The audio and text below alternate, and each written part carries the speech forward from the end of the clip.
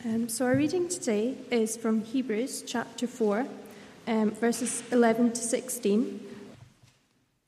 Let us therefore strive to enter that rest, so that no one may fall by the same sort of disobedience. For the word of God is living and active, sharper than any two-edged sword, piercing to the division of soul and of spirit, of joints and of marrow, and discerning the thoughts and intentions of the heart. And no creature is hidden from his sight, but all are naked and exposed to the eyes of him to whom we must give account. Since then, we have a great high priest who has passed through the heavens, Jesus, the Son of God. Let us hold fast our confession. For we do not have a high priest who is unable to sympathize with our weaknesses, but one who, in every respect, has been tempted as we are, yet without sin. Let us then, with confidence, draw near to the throne of grace, that we may receive mercy and find grace to help in time of need. Thank you to all those who have led us in the service thus far. Now, if you can have your Bibles open at Hebrews chapter 4, that would be really helpful.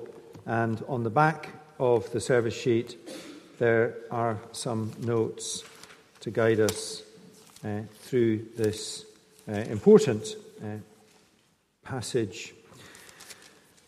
Now, the message of Hebrews overall is about sticking with Jesus in the Christian life. And the particular section we are in, chapter 3, verse 7 to chapter 4, verse 10, is about our journey as Christians to the promised rest. And the promised rest is heaven and the new creation. And heaven and the new creation is in the future. We are not there yet. We are on the journey there. And the Christian life is a journey to God's promised rest. And the challenge is, and it's the challenge that we feel and experience, is to keep going on the journey so we get there. And I guess at the heart of this particular section is not to presume that we will, and yet to be confident that we will. That's the kind of tension in this letter. Now, you'll see on the structure, what we'll do is I'm going to quickly summarize the 5 exhortations or challenges in the passage, and then we'll spend almost all of our time on the 3 wonderful provisions that were pointed to by the author of this letter for the journey. And we'll finish up, if we have time, with these practical applications. So, firstly, the 5 exhortations. It's important that we hear these again. We spent really the whole of last week on this, but it's important that we hear them again before we hear the provisions alongside them. So, here are the 5 exhortations to keep going on the journey to God's promised rest. The first one is chapter 3, verses 12 to 13. Let me just read that, if you follow it. Take care, brothers and sisters, lest there be in any of you an evil, unbelieving heart, leading you to fall away from the living God. But exhort one another every day, as long as it is called today, that none of you may be hardened by the deceitfulness of sin. Second exhortation, and they are strong in their tone. Chapter 4, verses 1 and 2, therefore, while the promise of entering his rest, heaven, still stands, let us fear, lest any of you should seem to have failed to reach it. For good news came to you just as to them, but the message they heard did not benefit them, because they were not united by faith with those who listened. That's a reference to the people of God in the Old Covenant, the Old Testament, who did not listen to God and therefore were not permitted to enter into the promised land, rest for them. Chapter 4, verse 11, let us therefore strive, or let us therefore engage all our energies to enter that rest, so that no one may fall by the same sort of disobedience. And then two exhortations in our passage.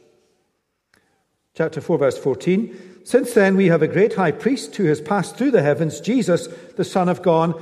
Let us hold fast our confession. The word confession means our core gospel convictions. In the first service, as part of the dedication of Ella, we all stood up and we recited together the words of the Apostles' Creed. That's a Christian confession.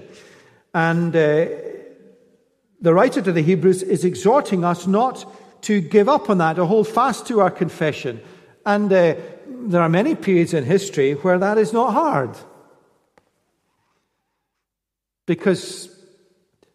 But in a time like we are living in, one has to hold fast to our confession, to hold fast to the orthodox Christian faith, to hold fast to the gospel as it is given us in the Bible, the way of life that is given to us in the Bible, to hold fast to it. Welcome. I think, I don't want to draw attention to you coming in, but I think every time anyone goes in and out, it's like terribly nerve-wracking. But let me reassure you that the new building has doors at the back that will be locked on a Sunday. So don't give up on your orthodox, your confessions of faith. And then finally, chapter 4, verse 16, let us then with confidence draw near to the throne of grace that we may receive mercy and find grace to help in times of need. Now, just spot the tone of these exhortations. It is strong, it is challenging, it is urgent, it is bold. Take care, exhorts, fear, strive, hold fast, draw near. Strong exhortations because there are risks that we, and these are some of the risks, fall away from the living God, that we are hardened by the deceitfulness of sin, that we do not listen to the good news, the message, the word of God, that we fall because of disobedience. And it's important that we heed these exhortations, we heed these warnings, because we are not immune from these risks. And of course, the overarching warning is that we fail to reach and enter God's rest. And that's the challenge and the tension of Hebrews. To this group of Christians, to this group who gather and say they are followers of Jesus Christ, there is that warning that if they do not heed these exhortations and do not turn to lay hold of the provisions, they may not enter heaven.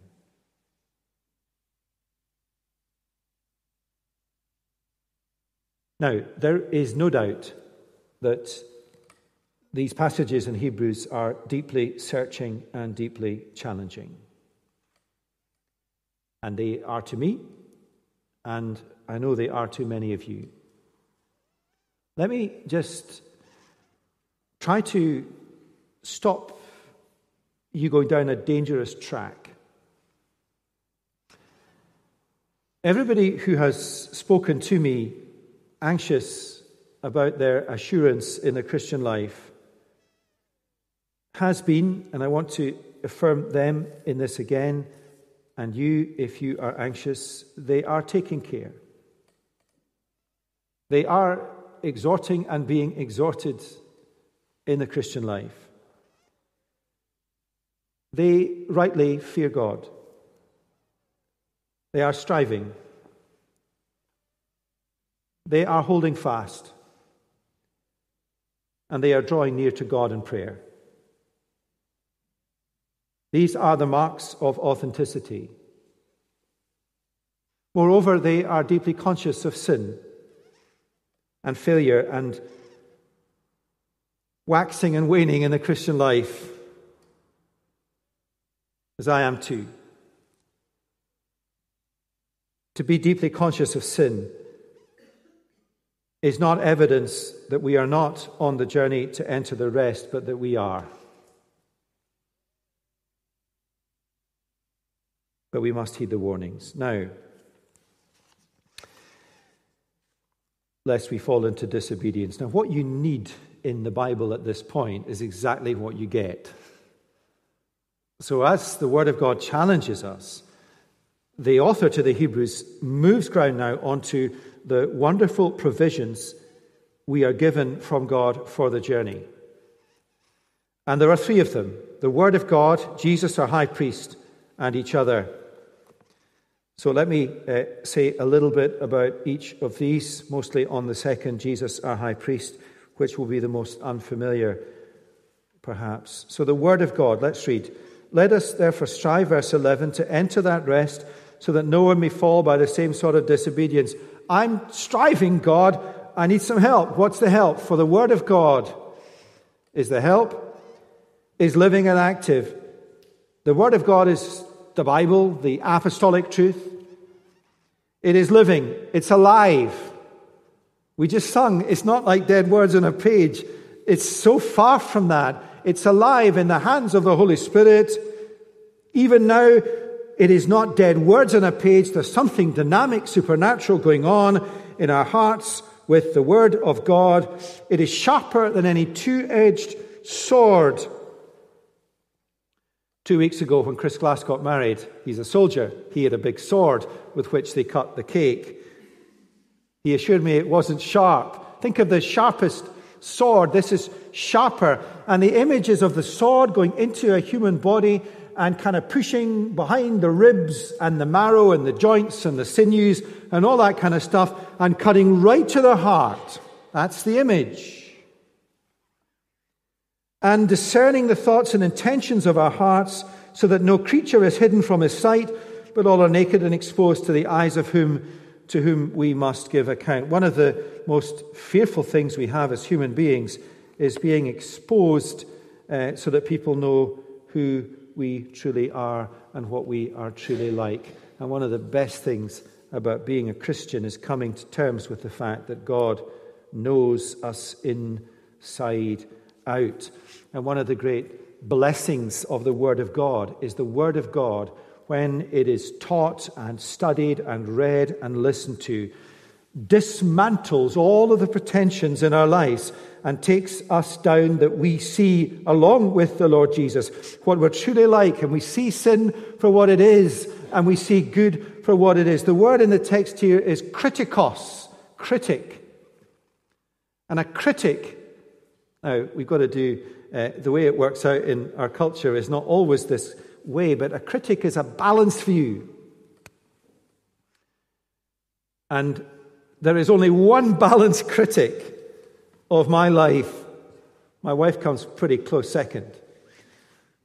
But the one balanced critic in my life is the Lord Jesus through his word. Now, the tenor, I think, of verses 12 and 13 about the word of God here are about the convicting power of the word with respect to our sin. And the Word of God exposes us, it lays us bare, and oftentimes when it does that, there's another danger that we go down the track of despairing. But what we need to do at that point, when the Word of God has convicted us of our sin, is we need to turn in prayer to Jesus Christ, our high priest, which is the second wonderful provision, verses 14 to 16. And we'll take time on this because it's just fantastic. It is. One of the challenge, though, is to try and explain it. So I'm going to do my best, and you're going to have to work on it. Since then we have, verse 14, a great high priest who has passed through the heavens, Jesus, the Son of God. Let us hold fast our confession. For we do not have a high priest who is unable to sympathize with our weaknesses, but one who in every respect has been tempted as we are, yet without sin. Let us then with confidence draw near to the throne of grace, that we may receive mercy and find grace to help in times of need. Now, a priest is someone who makes it possible for sinful humanity to have a relationship with a holy God. And in the Old Covenant period, in the history of God's people, that is before Jesus, at the heart of the priestly office or function was the high priest. And once a year, only once, the high priest and only the high priest would go beyond the temple curtain that separated God's people from God's presence. And the high priest would offer there gifts and sacrifices for sins on behalf of the people of God in relation to God. The high priest was the mediator between God and the people. God would come in judgment because of the sins of the people, because he is a holy God, and the high priest would stand in the place of the people and offer to God a sacrifice, the blood of an unblemished lamb. And that would satisfy God's justice and display God's mercy, because he had looked over the sin of his people and vented his judgment on an innocent animal. That's the high priest. But the high priest in the Old Covenant was always a pale shadow of God's ultimate purpose and desire for a covenant relationship with his people. Let me say that again. The high priest, who once a year went in beyond the curtain, who offered a sacrifice of an unblemished lamb to God to appease God's judgment, to display God's mercy, was always a shadow of what was ultimately God's purpose. It was a shadow because the high priest himself was sinful. It was a shadow because the high priest died and needed to be replaced. It was a shadow because the high priest had to make repeated year-on-year sacrifices. It was a shadow because only he, once a year, could go beyond the curtain into the presence of God. It was a shadow that cried out for something far greater. It was a covenant that promised a better covenant. And the covenant that is better is the covenant in Jesus, on the same basis that Jesus is better. That's a Hebrews phrase. Now, at the heart of the covenant that you and I have, and I want you to think about what they had then. They had this high priest who went in once a year, who offered sacrifices, and they were on the outside.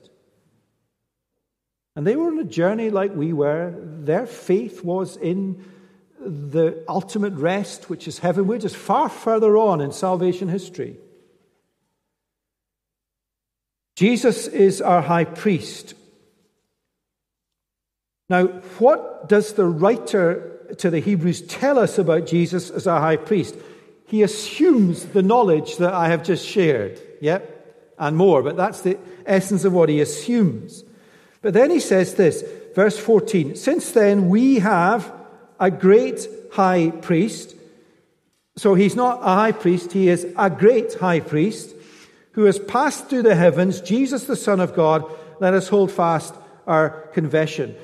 So we're learning about who Jesus is as our high priest and that we have him. And the exhortation off the back of that knowledge is never to let go of the truth of the gospel. Never to let go of our confession as we journey towards heaven. One thing about Jesus is that he's alive. He's the forever priest. And that little phrase is a very Hebrews phrase. He has passed through the heavens. What does that mean? Well, we've learned in this letter about the incredible journey Jesus took. He started in glory and he passed through the heavens and came all the way to earth, became a human being, fully God, yet fully human, and served and gave his life on the cross, was raised, ascended, went back through the heavens to God, where he is enthroned and where he reigns. And at the heart of that journey, at the heart of that arc, there is a cross where he made, as the great high priest, full atonement for sin. There will be never any more sacrifices. Moreover, in making full atonement for sin, he opened up full access to God for all Christians. We are all beyond the curtain. And Hebrews reminds us who Jesus is. He is, Hebrews says, the Son of God. That means both the eternal Son of God, and therefore in his humanity he is sinless, but also God's Son, as in God's King, a priest king, a perfect king. Jesus is the great high priest. And it's like a whole lot of fireworks. They're coming on the 5th of November. I think if you're allowed fireworks still, I'm not sure you're still allowed them, but if you were, he's the high priest. It's extraordinary.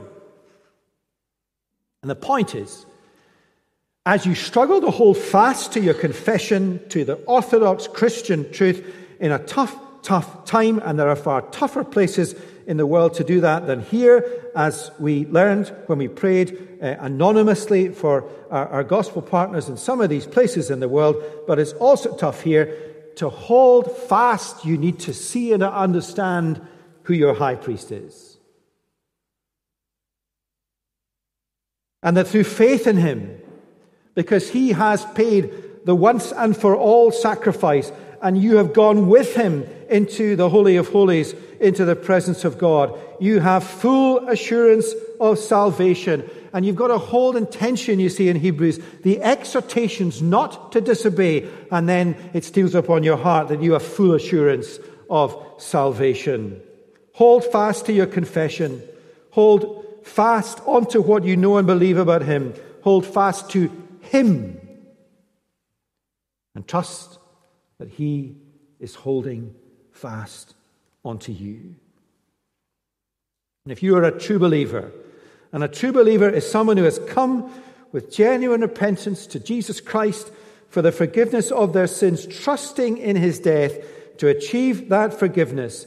If that is you, you have this great high priest as your high priest. And one other thing that he does, he is your advocate, or he is your interceder to God on your behalf. And he says, and I did pick two names in service one, I won't do that in this service. They were both Christians.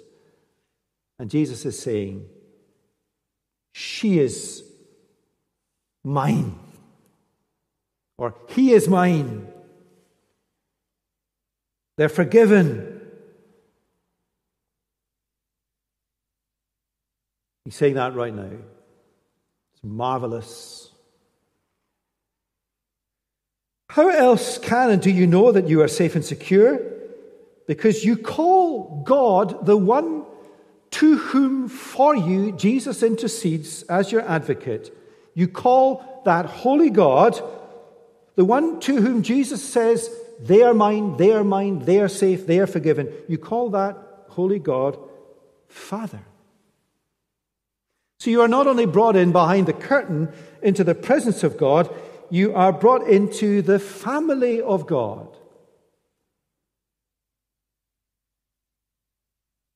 He is your great high priest. Hold fast. Now, verse 4 14 is like a great big firework. Verse 15 and 16 is a kind of change of gear. It's like coming down to the messiness of our lives as Christians on the earth as we battle with real life sin. It's a beautiful promise, verses 15 and 16. It's provision for the journey in its hard bits. It is recognition, gracious recognition, that while we are fully forgiven, the journey to God's promised rest as Christians is tough. It is fraught. Or as one writer says, it is fought out in an ongoing battle with sin and with suffering as we journey to that rest. And so we need not only the assurance that full atonement has been made by our high priest, but we need his help, his grace in our time of need. What is the time of need? The time of need is when we are battling with temptation. And the time of need is when we have fallen to temptation. The time of need is when we doubt God's care, when we are away from him.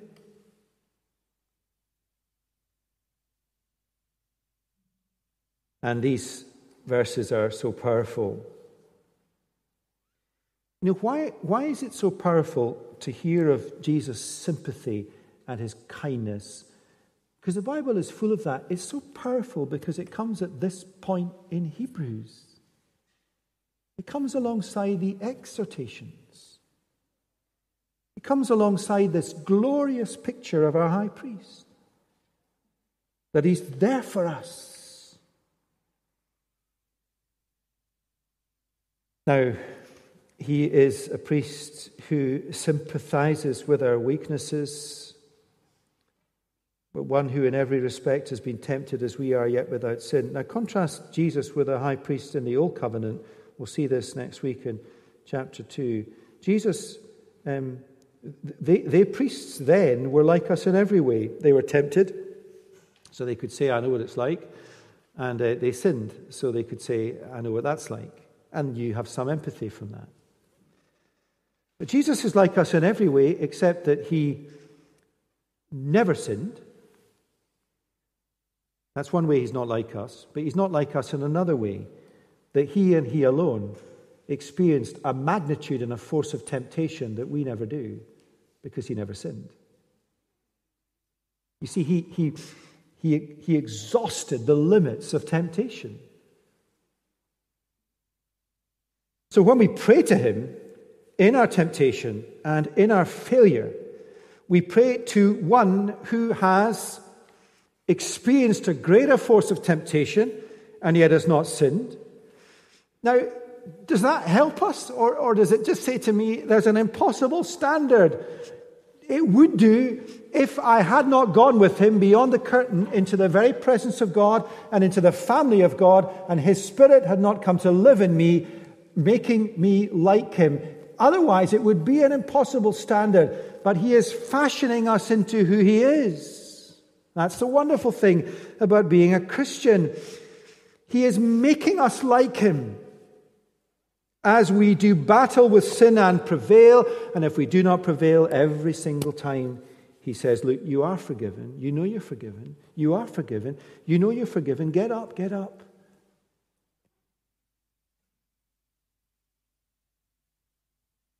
God never asks of us anything that he has not given us the supernatural capacity to. I think probably I would have got this wrong in the past. The supernatural capacity to become, I think, is the right word. Because we will not shed sin nor suffering in this world. So then, let us with confidence draw near to the throne of grace. It is amazing that we can. And how do you draw near to the throne of grace? through Jesus Christ as your high priest, through prayer. That's how we do it. That's why we pray in Jesus' name. It is amazing that we can. How often do we? Now, I think it's helpful to see this as a simple equation. In the heat of temptation, turn to God in prayer and ask Him for help. We just got to do that. We must believe in that mechanism that He gives us. And when we fall to temptation, turn to God through Jesus Christ and let Him assure you that you are a forgiven sinner and feel His care, His love, and His empathy. It is astonishing that we can draw near to the throne of grace. But we must do it every day, many times a day.